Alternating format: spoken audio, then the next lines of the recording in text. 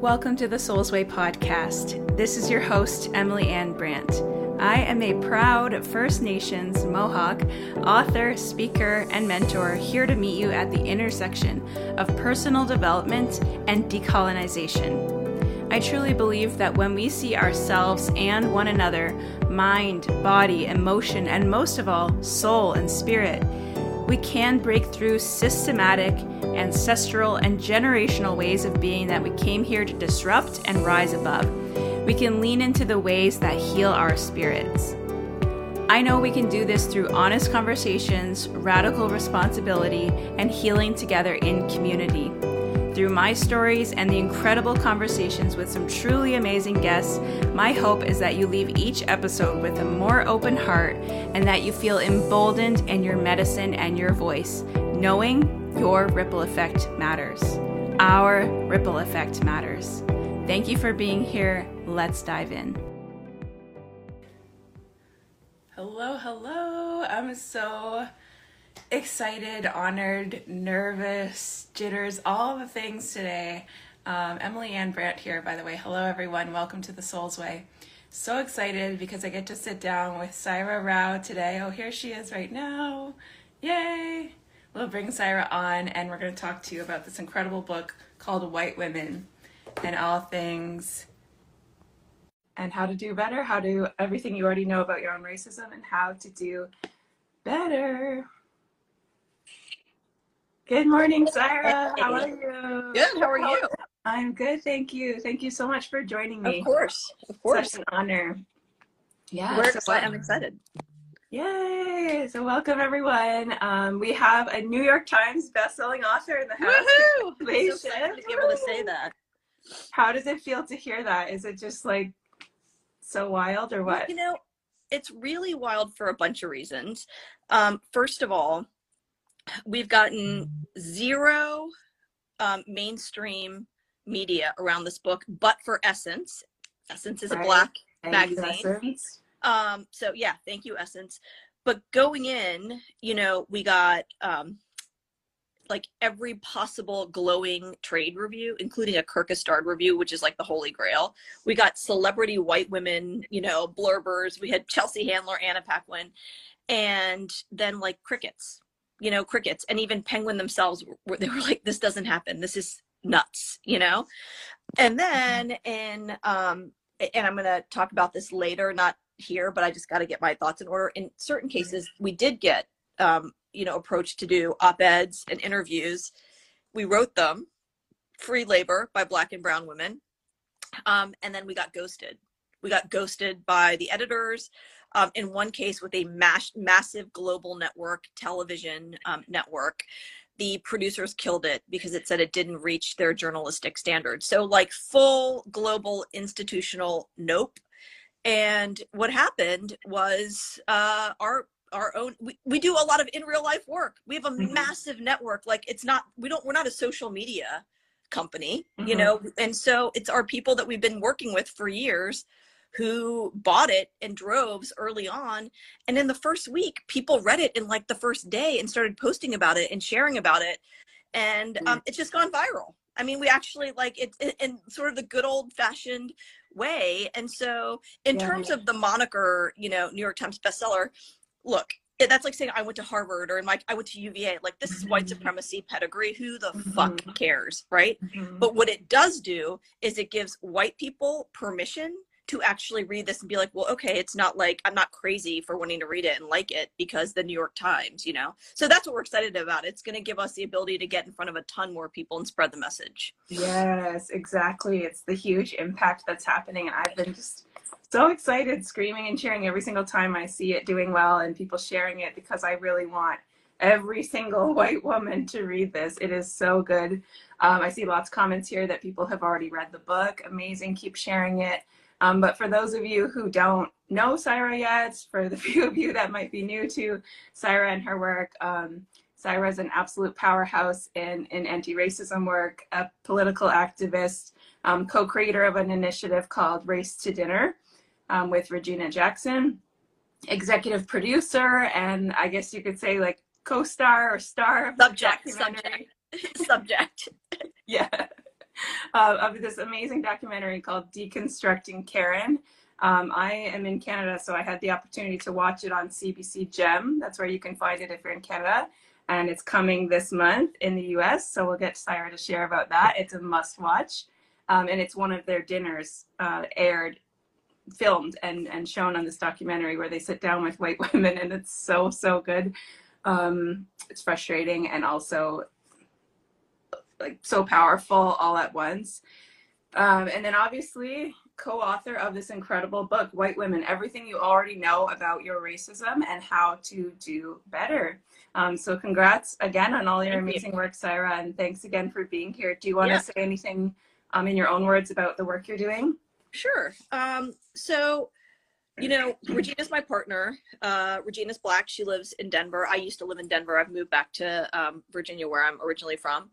And even though I've been told to go back to my country all the time, this turns out that this is my country, for better or for worse. And we have dinners, literal dinners with white women. So sort of the breakdown is 8 to 10 white women and the two of us. And it's important that it's a Black woman and a model minority, because what we're showing is that we are together. We are not, you know, you're not going to use us to pit each other against each other, which is what has happened, you know, centuries long. Let's pit all the different Black and brown indigenous groups against each other so we win. We're not doing that. And we talk about these white women's racism. We also talk about mine. So I am a non-Black person of color, and I have been institutionalized to be anti-Black, just like everybody else. So we're not here throwing stones at white people and not taking personal accountability and recognizing where we sit, you know, in the ecosystem of power. And we have dinners. And so I think that sort of the most interesting macro takeaway from this for me has been the sheer amount of right-wing press. So the quote mainstream press has no interest in us, right? None. So CNN, MSNBC, et cetera, et cetera. The right-wing press has a ton of interest in us. So they just talk all kinds of smack. They drag us all over the place. Why? They don't care about Regina and I. We are nobodies. We are like nameless, faceless, Black and brown people in the Midwest, right? It's white women. So the fact that white women are actually doing this work and actually making an attempt to dismantle their own white supremacy and stop caping for whiteness and join intersectional gender solidarity, if that happens in droves, the whole systems of oppression fall apart. Fall apart. So why do we focus on white women? Because white women have a ton of power. White women have the same exact white power as white men. And if white women, they can use it for good or evil. And what we've seen traditionally, even this past election, is they use it for evil. So stop doing that. And then we can all get free. And so that's the concern. So why is it that we've been boxed out? It's because MSNBC and Fox News institutionally have the same desire to uphold white supremacy. You look at who's running MSNBC and CNN and the Washington Post and New York Times, it's the same people as who are running Fox News. It's the same people. Who's in leadership in both parties? It's the same people. So this whole like notion of like the Democrats are good and the Republicans are bad and Fox News is bad and CNN is good, it's all the same. And it's all upholding white supremacy and misogyny, period. That's it. Yeah, period. Thank you that was going to be my first question, is like, why white women? Because I know, especially in my world, like I'm in the coaching world, the female empowerment world, right? Life coaching, spirituality. And so many women think that, white men are the enemy and they're the problem. And and you talk about this so much in the book and this topic of white feminism, but they think like, that's the enemy, screw the patriarchy. And I think they truly believe that they're helping women, but they're simultaneously oppressing Black, brown, and indigenous women. So thank you for touching on that. And can I read a little excerpt from the book? Please. Yeah, please. Okay. So, and we'll talk about the life coaching wellness industry in a second specifically, but I love this part here in the book where you said, don't do this, white women. Stop denying, stop deflecting, stop erasing, stop bright-siding everything. The only people served by bright-siding racism are you white folks. You commit the harm and then expect us to see the good in it. toxic positivity not only calls for the erasure of our erasure of our reality, but is truly evil for the way in which it implies that we, Black, Indigenous, and Brown women, are somehow bad, lesser, or weaker because we refuse to deny or erase our own pain.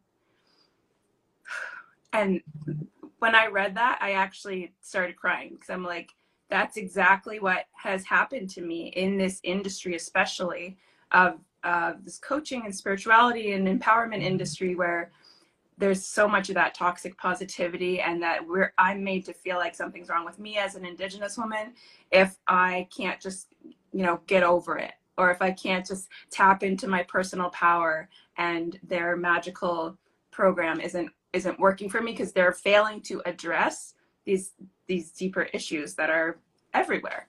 Right.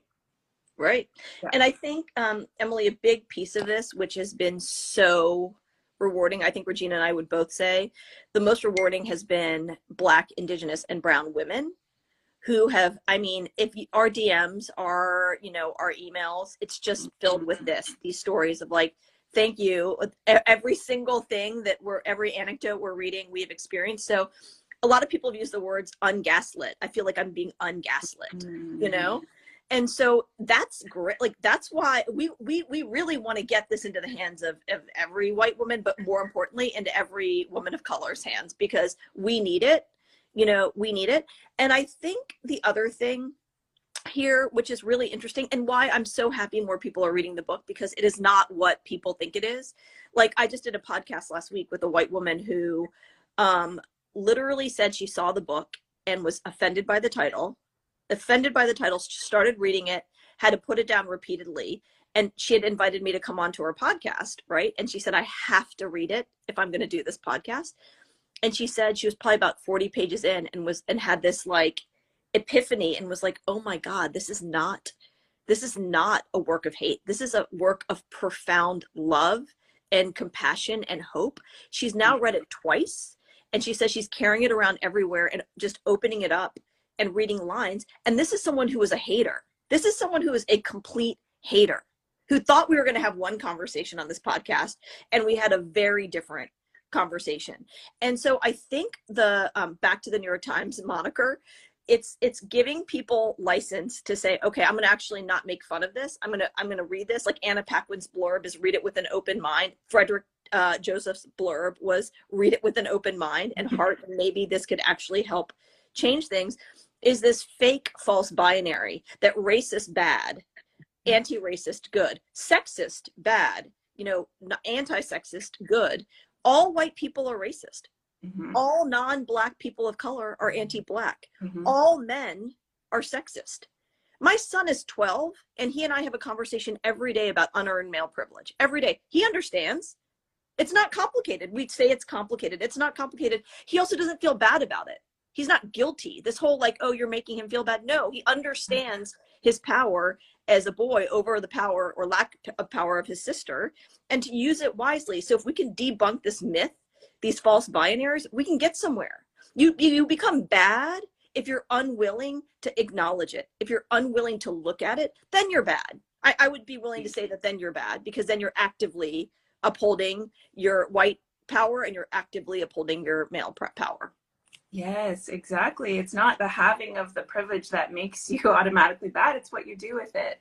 And so that's what I love about this book is you're really just, it is a work of love, and it is just a call to action for white women specifically to use the power that they do have and to stop seeing everything just through a gender lens and pretending that they don't have power or acting like they don't have power just because they are women. And there's an amazing quote in here from what you and Regina refer to as your resident white woman, which I just love. I love that you're like, here's our token white woman. Yeah. Lisa we're Bond, not racist. We have white friends. Yeah, exactly. Yeah. Look, here's my white friend, and she says this. It's so great. So she has a lot of great quotes in the book, and one of them on white life coaching. So she says, so much of white life coaching, self-help, wellness industry requires that white women feel inadequate within the current system. current systems. It relies on our being oppressed, but doesn't allow us to see the way in which we oppress. These programs, if not centered in abolition and decolonization, rely heavily on the trauma of white supremacy culture and reactivate it with more white supremacy. So can we unpack, what does Lisa mean about by white trauma of white supremacy culture? Why don't you tell me what you think? Like, having read it and you working in this industry, I would love to hear what you think. Sure. Yeah. So having read it and having been in this industry for the last 3+ years, working as a coach, been in the personal development industry for the last decade though, to me, the trauma of white supremacy culture is this impossible strive for perfection, which doesn't even exist. And this constant competition, this constant toxic individuality, as you explained so well in the book. And a lot of the book was eye-opening for me, just to see like how specifically this white supremacy really does, which I already knew, but it took me deeper in the book, how much it really does play out in the coaching industry, in this personal development, this self-growth, right? Personal development, me. And it's all about, like, I say this all the time to people who want to work with me to decolonize their business, is that a lot of us as entrepreneurs, we thought we left the rat race, right? Mm-hmm. We got out of corporate so that we could get out of that toxic white supremacy, colonial, capitalistic culture and do our own thing and screw the man and exit this rat race. But then it turned into same rats, different race. Yeah. And now it's like, who can have the 10K months the fastest? Who can crack 6 figures the fastest? Who can heal themselves, the fastest and shine the brightest? And it's that competitive harm, because it's so indoctrinated into us. We can't escape it unless we're actively unraveling it and doing our work every single day and for life, because it's a lifelong process. So that's what it means to me. But yeah, what about you? I want to hear from you. Well, so I want to, back to being radically honest, what we're doing right here is part of it too. So right. What I'm doing, talking all over town about being a New York Times bestseller, is part of that too. So it's constantly, look at me, social media. How many followers do I have? How many people I'm watching? How many people have joined this IG live? Every single thing that we do is a hustle, and it's never enough. That's the whole point, is it's never, ever enough, right? Because if everything is about individual, stamps of approval, individual certificates, individual, I got this, I went to this college, I got this award, whatever, it's never enough, because somebody else is going to do better, is going to have more. So you're right. It's same race, different rats. It doesn't matter if you go to the nonprofit world. It doesn't matter if you work on Wall Street. It doesn't matter if you're running for Congress or city council. It is all the same, because it is America. That is, or Canada, it's the same nonsense. Mm-hmm. It's the same nonsense. So the individualism piece, what has been, and we have this in the book, and for everybody, please, back to get the book, but also definitely watch the movie when it comes out in the US next week. What we'll say at all of our dinners is, okay, by the end of the dinner, and when you guys watch the movie, you'll see how many, sort of the reaction at the end. A lot of the women don't love us, we'll put it that way, at the end of our actual dinners. And we'll always say, okay, you're not feeling really the love towards us right now, but who do you dislike more than you dislike us in this moment? And it's always at least one woman will have this bulb go off and will raise her hand, and she'll say, us and each other, So white women are in the death competition with each other. You all hate yourselves and you hate each other. You hate yourselves and you hate each other. And there's no way, and you inflict harm on yourselves, you inflict harm on each other, and all of it is harm on those of us beneath you, which is all Black, Indigenous, and brown people, right? So our sincere begging is to stop this nonsense of perfection. That's the hustle for the wellness industry. Lots of America has turned, in wealthy parts of America, has turned in Disneyland for white women, right? Pure Barre, Barry's Boot Camp, green juice, everything is to make you as thin and as fit as possible. And these classes cost $50 a pop. These juices cost like $20. So it's money, money, money to make you feel like complete shit. So you see 50-year-old women walking around like skeletons, like they haven't eaten in decades. We've had multiple white women say that doing our dinners and our Race to Community program is the first thing that's helped them kick their eating disorders, because it's about perfection, perfection, perfection, perfection. So that's the grift. And what's funny is these media outlets calling Regina and I race grifters. We are race grifters. White people came here, killed indigenous people, stole their land, kidnapped and enslaved and murdered Black people, and built an entire economy on the backs of Black people. And then it's a whole, rinse cycle of Chinese Exclusion Act, Operation Wetback, Department of Homeland Security, Muslim bans. And we're the grifters for calling it out? That is some shit. That is some shit. And we consciously decided to drop this movie on, quote, Thanksgiving Day in this country. Thanksgiving Day is a perfect example of white America's massive grift. What was the relations between white colonizers, or we call them settlers here, right? Like that's such a kind, they're mass murderers, and the indigenous people, they killed indigenous people off and stole their land. And how have we rewritten that? As a white savior holiday, where like all the wonderful white people invited the Indians to have like pumpkin pie and turkey. Like that is some shit right there. And I'll tell you what, Emily, in the next week, there's another mass shooting that happened overnight at my alma mater, UVA, another mass shooting. I had coffee with a teacher here in Richmond, Virginia yesterday, who said last week, 2 kids they busted with guns, and they've had like 6 or 7 lockdowns since they've started. But we're not gonna have any conversations in the media about gun violence or white supremacy, or the fact that even more white women voted for Republicans this past election. We're going to be talking about what's your favorite turkey recipe? What is your favorite pumpkin pie recipe? And that in a nutshell. And then we're saying that Russia and Putin are propaganda machines. So are we. So is Canada. It's all the same. Absolutely. And I love that. I didn't realize that was intentional with the date of the documentary coming out in the US. So that's incredible. Just love what you're doing to disrupt the world, really. It's awesome.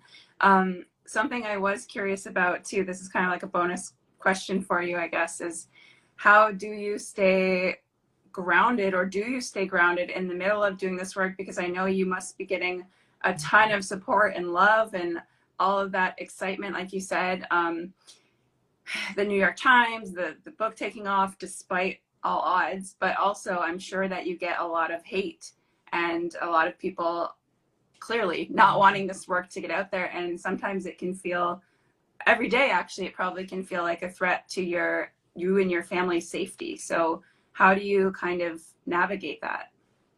So yeah, I mean, tons and tons of, the amount of stuff that comes into our email. And by the way, our resident white woman is the one who fields all the emails, and very rarely does she get daunted. But it was after Fox News did a 5-minute primetime hit piece on us last month, where she called me and she was like, it feels like it's too much. Like, it's actually the stuff that's being said about you all. And she, was on Jon Stewart. And so she's become a target as well.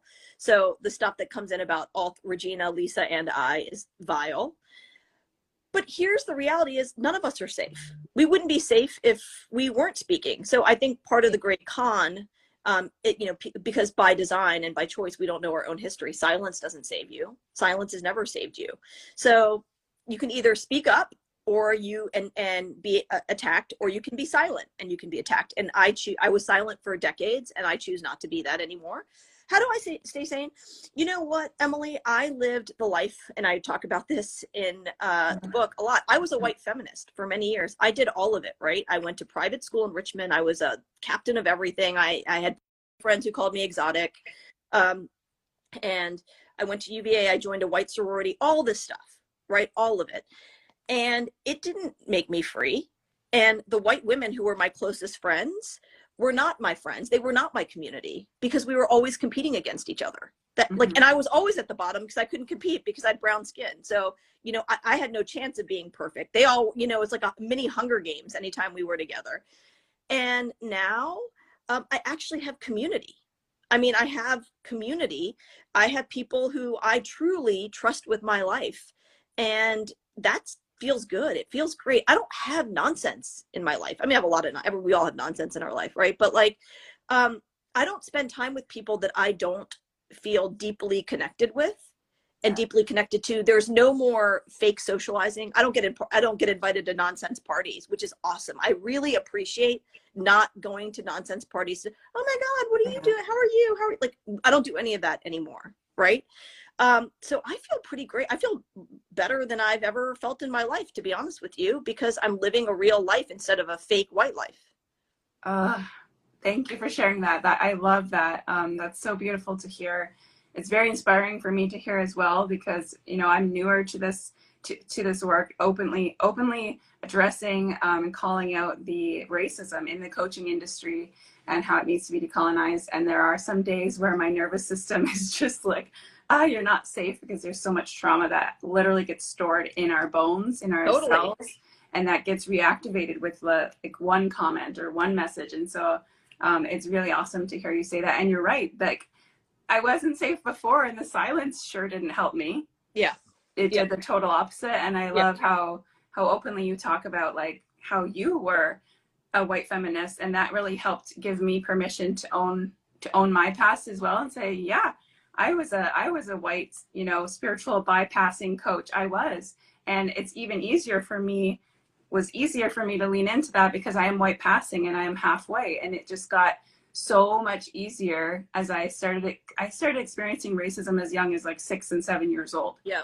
So I went to school on a First Nations reserve, but then we would meet up with other schools, and the children as young as 6 and 7 years old would make racist jokes and comments and remarks, and their teachers would join in. Of course. So it became, and when I went to high school and college and then started working, it just became so much easier to deny that part of myself and to assimilate and to lean hard into my whiteness. And then also was like one of those love and light coaches telling people like, no, we're all one. Just focus on your power. We all have the same power. We all have access to, you know, choosing our beliefs, choosing our mindset. But then I couldn't deny this something deeper, like it wasn't fully clicking. And that's because I was denying the healing that needed to be done from addressing all the racism, all the oppression, all the ancestral pain I'm carrying in my bones, in my DNA. And when I tried to bring it up in white spaces that I paid a lot of money to be in, it was completely shut down and ignored and bypassed. And that's when I was like, okay, someone needs to speak out about this and fix it. And if not me, then who? But thank you for being such a huge inspiration to me, because that's all really, really uplifting and empowering to hear you say that. So thank you so much. Thank you. I gotta go, but I've seen a bunch of people ask about the movie. Yes. The movie will come out on November 24th, globally, except for Canada. It's already out in Canada. The longer version is going to be out globally. So you saw the abridged version, Emily. So definitely watch the longer version. Oh, yes. It's going to be video on demand, VOD. It's going to be iTunes and Vimeo. And so follow either me and Race to Dinner on IG. You'll see news about when that's going to, like the sort of specifics about that. And sincere ask, please buy the book. Please read the book. The only way we're going to keep getting this out is by buying, reading. And for those of you who are already, a bunch of people say they're in the process of reading it or reading it, please, please, please post about it. You know, like Emily did, please, a picture of you with the book, post about it, tag people, leave reviews on Amazon, leave reviews on Goodreads. The only way we do the end run around the institutional gatekeepers, or the institutional white supremacists, I should say, gatekeepers is a nice word, is through word of mouth. So please keep it going. Really appreciate it. Yes, and I just want to share super quick. I'm doing a giveaway too. I want to give away a paperback copy of this book. So I will post this replay on my profile on my IGTV. And for everyone who shares it and tags me and tags Saira as well, you're going to get an entry into the draw. And then if you comment on the replay with your biggest takeaway from this conversation, you'll get a bonus entry into that draw as well, just to help spread the book around a little bit. So we have an exciting giveaway. And yes, again, the book's called White Women. The documentary is called Deconstructing Karen. Follow Race to the Number Dinner on Instagram for all the updates there, and at Deconstructing Karen as well. So thank you. Yeah, thank you, everyone. Thank you, Saira, so much. Have a good day. Bye. Thanks again so much for being here. It really does mean the world. And one way that you can thank me, that you can thank any podcaster, if you get any value from my medicine, from my shares, from anything our guests have shared, the biggest way you can thank a podcaster is by sharing. So take a screenshot, tag me at Emily Ann Brandt on your Instagram stories. I'll be sure to reshare and thank you. And better yet, if you have just a minute, take a minute, leave a review, or even tap and leave a 5-star rating on Apple Podcasts. It means the world. It helps us reach more people and get this medicine out there. Thank you again for being here. Please hang out with me on Instagram or come join our Facebook group, The Soul's Way. I'll talk to you next time. Love and gratitude.